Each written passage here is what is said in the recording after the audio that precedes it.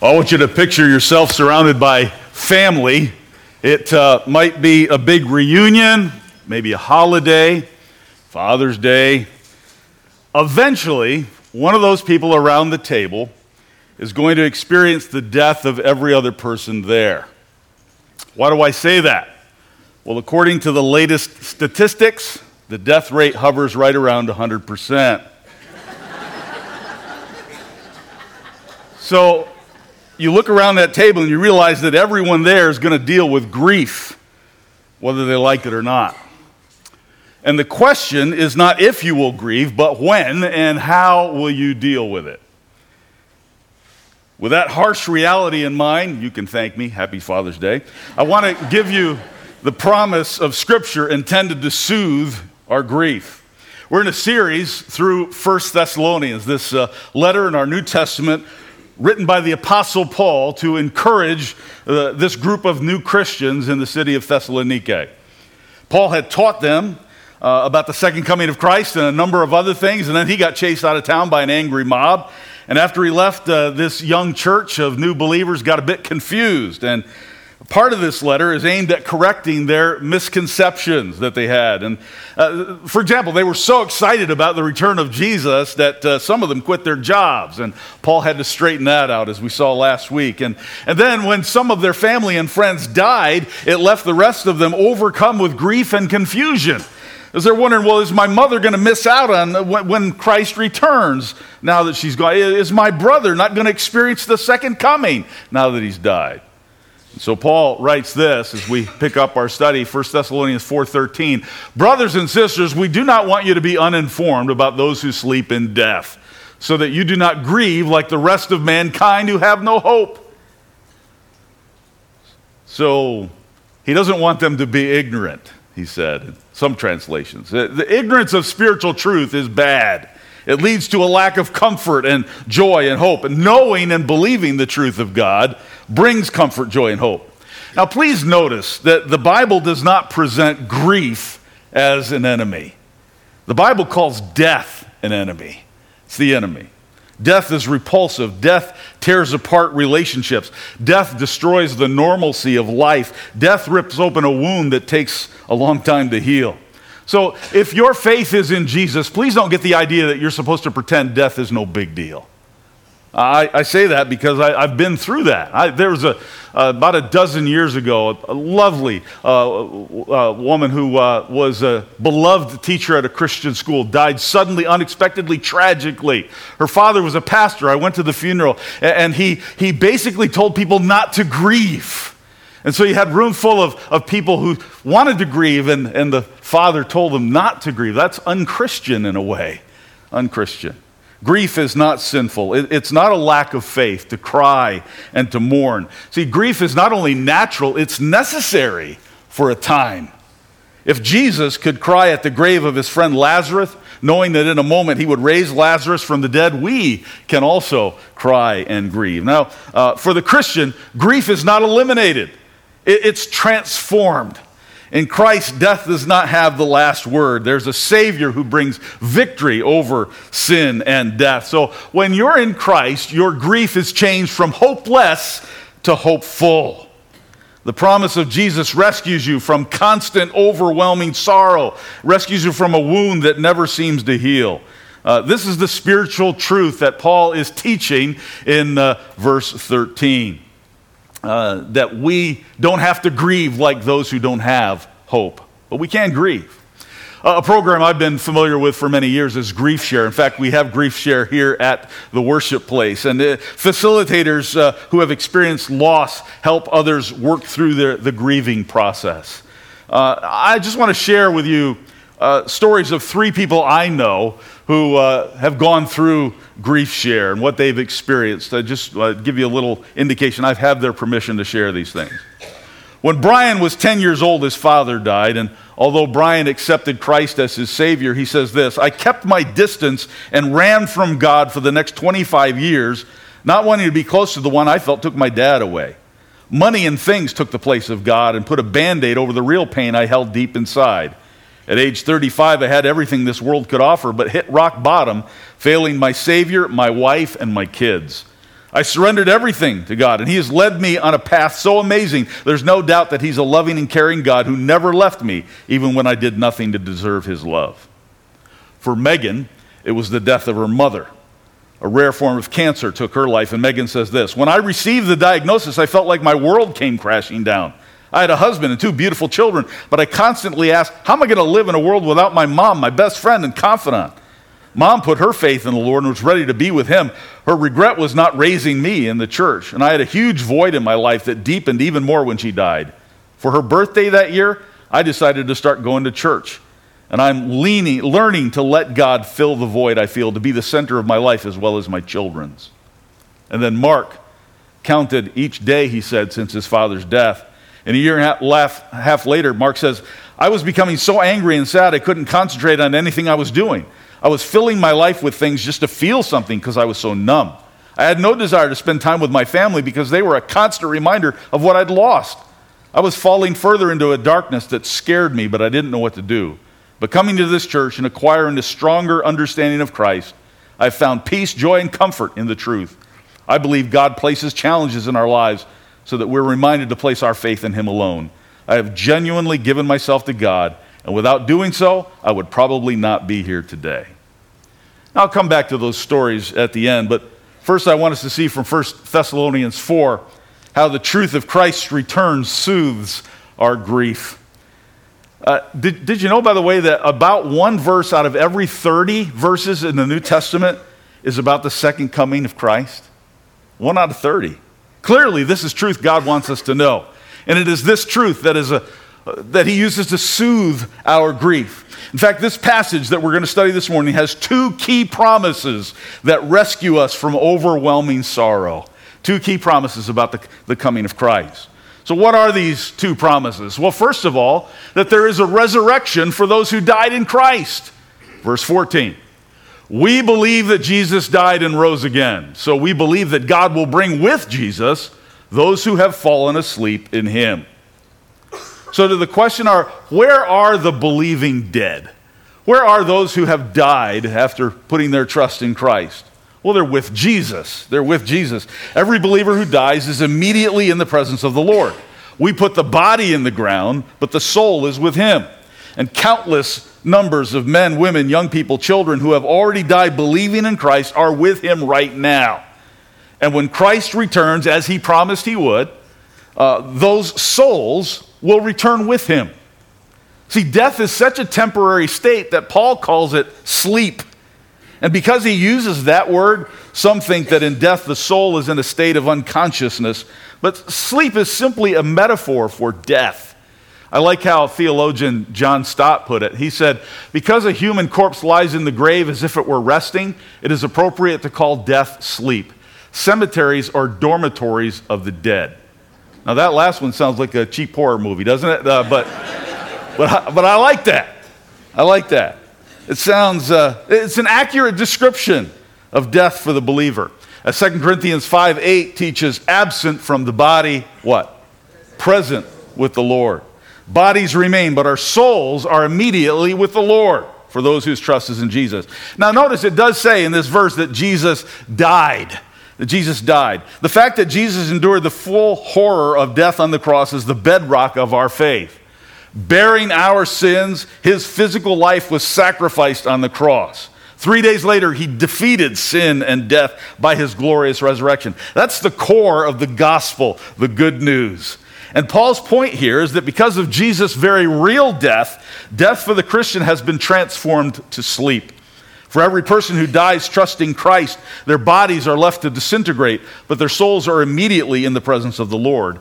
And at his return, Jesus will bring these souls with him. Now, why are those who've already died and been with Jesus returning with him? What's the purpose? Well, that's the next verse. According to the Lord's word, we tell you that we who are still alive, who are left till the coming of the Lord, will certainly not precede those who have fallen asleep. For the Lord himself will come down from heaven with a loud command, with the voice of the archangel, and with the trumpet call of God, and the dead in Christ will rise first. So the souls of the believing dead are returning with Christ to experience resurrection. Paul encourages the church that their dead loved ones aren't going to miss anything. That's what they were worried about. In fact, Christ is going to deal with their dead loved ones before he does anything with the living. Many of you have parents, a spouse, siblings, children, friends who have gone before. And maybe you're not sure of their spiritual status when they died. You may be wondering if they're with the Lord. God will not fail. Everyone who has trusted Christ, God will bring with Jesus. No matter how imperfect their faith, everyone who believes is saved. At God's call, they will be raised and changed into a new heavenly body. The soul that comes with Jesus and the resurrected body will be reunited in the blink of an eye. And Paul describes here quite a celebration, a victorious event. There's trumpets and loud commands and angel voices and the triumphal arrival of King Jesus. Christ will return physically, visibly, dramatically, and he won't be alone. The souls of believers who have died will come with Jesus when he returns, and that's when the soul and body will be reunited. The millions upon millions of those who have died will be resurrected and transformed first, Paul says. Our fellow believers who have been with the Lord will now experience the resurrection of their bodies. They've been with Jesus all these years, blissfully happy. But despite all the unhindered joy, there's something that's not yet complete. They've been with the Lord, but they don't yet have a resurrection body. Now, my dad died in March 2005, and immediately he was with the Lord. He is conscious, he's alive, as are all believers who have died, absent from the body, present with the Lord. What they don't have is a glorified body. We call this the intermediate state. That's the transitional period between the day of death and the day of the final resurrection. You might wonder, well, John, are you saying my loved one is just a ghost-like vapor, an invisible spirit? Well, I don't think so. The way I read 2 Corinthians chapter 5, it indicates the believing dead will be clothed temporarily until the final glorious change at the last trumpet. That those who have died in Christ are experiencing something right now greater than anything the earthly life has to offer. But they won't receive that most magnificent transformation until Christ's return. And so at the last trumpet, resurrected believers will be instantaneously clothed in the Christ-like bodies they've been waiting for. These new bodies have been refashioned by God in the same way that God makes flowers from seeds. And what is it that makes these bodies so glorious? Well, they're sin-free and they're sick-free, fit to live forever, with a mind able to encompass the glory of God, with eyes that will see the beauty of the Savior and the place that he has prepared, ears that will hear the new song of heaven, mouths that will speak only blessing, hearts overflowing with love and joy and peace, and it's forever, forever. And when we've been there 10,000 years, bright shining as the sun, we've no less days to sing God's praise than when we first begun. And that's the first promise. The promise that there's a resurrection for those who died in Christ. Well, what about all those believers who haven't yet died when Christ returns? What about them? Well, here's the second promise. There's a reunion with those who died in Christ. Verse 17. After that, we who are still alive and are left will be caught up together with them in the clouds to meet the Lord in the air. And so we will be with the Lord forever. Forever. Great promise. Maybe you've heard, what's the best way to get everybody excited about a family reunion? Tell them it's been canceled. Because apparently not all family reunions are a lot of fun. But there's nothing negative about this reunion. That sin-free resurrection body makes all the difference in the world. And if you're still alive when Jesus comes back, you will also be changed in the blink of an eye. Our human body deteriorates and ages. This body is not fit for eternity, and so it must be transformed. And your body will be instantaneously changed into an immortal, imperishable body fit for heaven. That body is described very well in 1 Corinthians chapter 15. As fast as you can blink, God changes your body from one that grows old, gets sick, and dies to something glorious and eternal. And suddenly, all these living believers will be lifted off the earth, snatched away. That's that word caught up, by the way. In Latin, which that was not what Paul wrote in. Paul wrote in Greek, as I often explain to you. But in Latin, that word for caught up is raptus, that's where we get that word rapture from. It means to seize or to carry off. And so this gathering of the saints is so wonderful because we'll all be seized out of all that weighs us down in this life. We'll be relieved from the evil of this world that burdens our souls, the pain and the loss that brings tears to our eyes, the sickness and sorrow that forces our bodies to bend beneath the weight of suffering. And we'll be snatched away from the crippling memories and the heartaches that stagger us and the weaknesses that hinder us. And all of these will be thrown off like those sandbags they toss from the baskets of hot air balloons. And we will rise to meet the Lord in the air. With dramatic suddenness, our flesh and blood will become eternal, spiritual, perfect, heavenly body. Transformed believers will be caught up with all the saints and with the Lord Jesus Christ forever. Forever. And if you're a believer, I think that's pretty encouraging to know that there's a great reunion day coming. Great reunion day. Now let me point out something. In the Greek, there is not an article before the word clouds. It just says, in Greek, it just says in clouds. In clouds. I wondered about that. I spoke to great scholar Ralph Kuyper many, many years ago about this. And he said, well, the reason is, it's not a weather analysis, it's a traffic report. I said, well, what do you mean? He said, well, this is not a reference to clouds in the sky. This is to the clouds of resurrected believers, a vast swarm of people gathered to meet the Lord. I like that.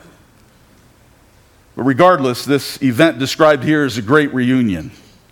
And did you notice where that reunion begins? In the air. If you're still alive when Christ returns, the first reunion with your loved ones who have died will be in the air. With resurrected bodies, you will see each other in the prime of life. You will meet again at the zenith of your health and strength and perfection. No missing limbs or broken teeth, no wrinkles or worry lines or water weight, no loss of hair or loss of hearing or loss of eyesight, and you will know each other instantly just as you are known. A week ago Saturday, I was on the pickleball courts, as I am wont to be, and I was between games. And I saw a friend arrive. And I went over to say hi to this friend. And as I did, some lady said, hey. And I looked to see who it was. And it was my wife. Now, in all fairness, I did not recognize her because she had her hair up. That's all it took. Her hair was up. I didn't know who she was. So you say, so John, how is it that if that's throwing us off, what is a perfect body? We're not going to know each other. Yeah. Why would we be dumber in heaven than we are on earth?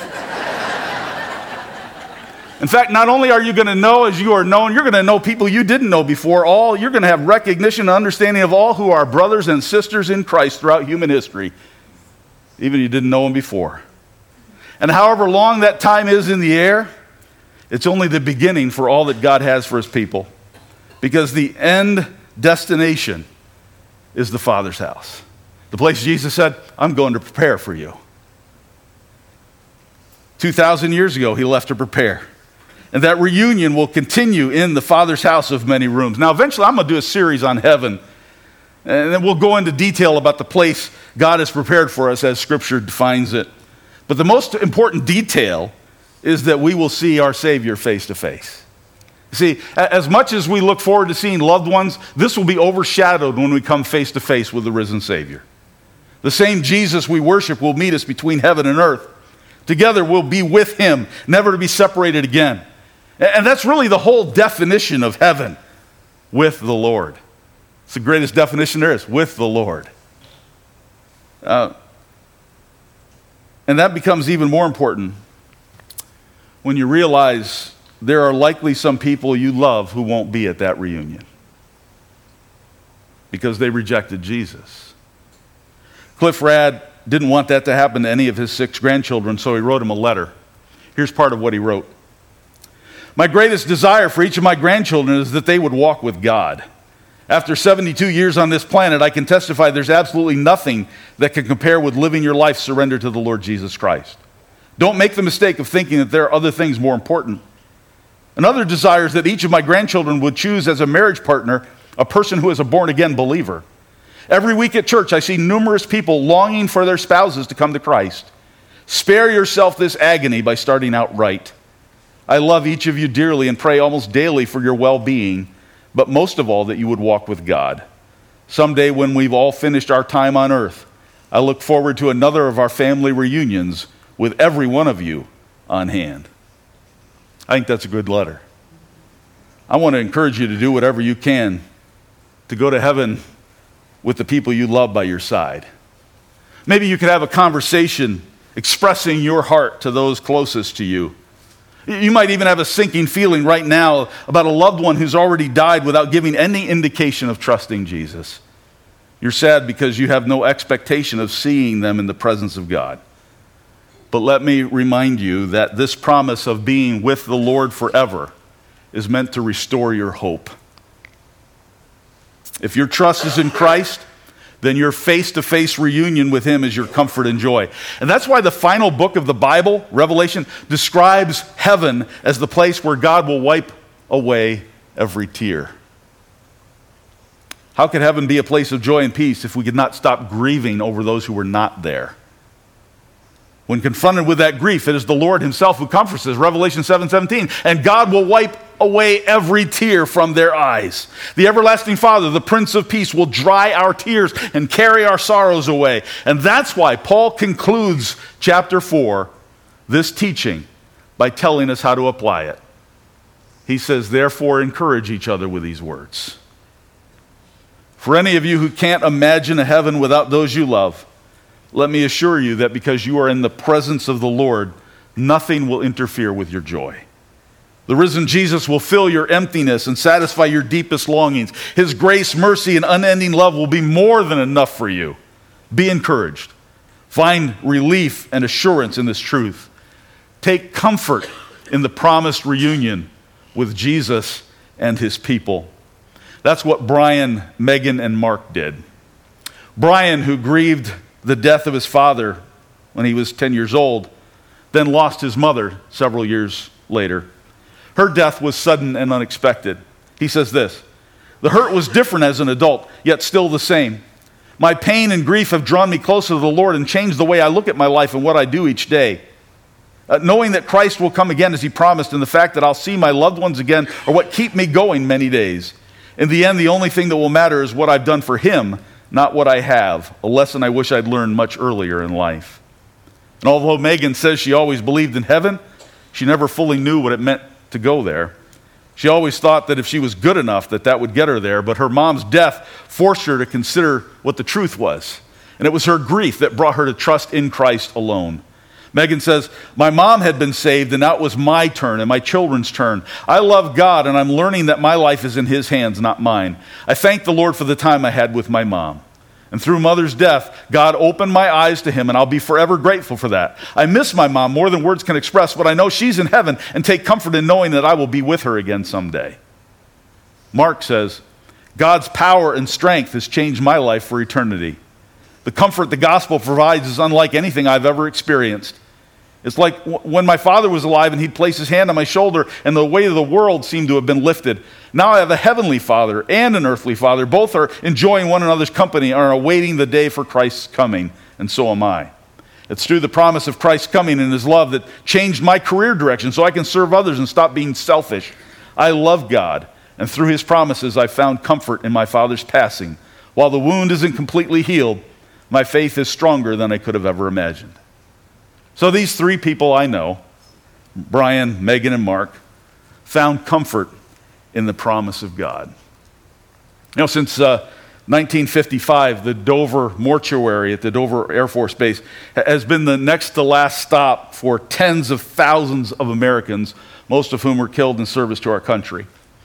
Robert Bauer was one of the full-time morticians on staff at Dover. And according to Bauer, the hardest part of the job was actually dealing with the anguished loved ones. No matter how horrific the death, he said it was far easier to deal with the autopsy room than with the grief of those left behind.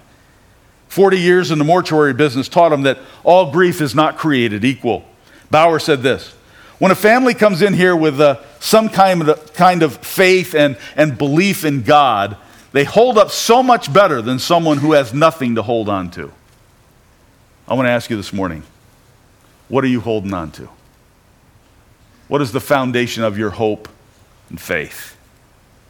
These promises have been given to encourage you that the day of resurrection and reunion is coming with Jesus. Now, I want to invite you now to stand with me, and we're going to sing. Gary's going to lead us in a closing song. But this is what Jesus promised. Our returning Savior is the one who will heal your heartache, who will soothe your grief and give you hope. And only by transferring all your trust to him can you know the promise of his coming. And for all of you who put your faith in Christ alone, be encouraged and lift your voice, for out of Zion's hill salvation comes. Thanks be to God.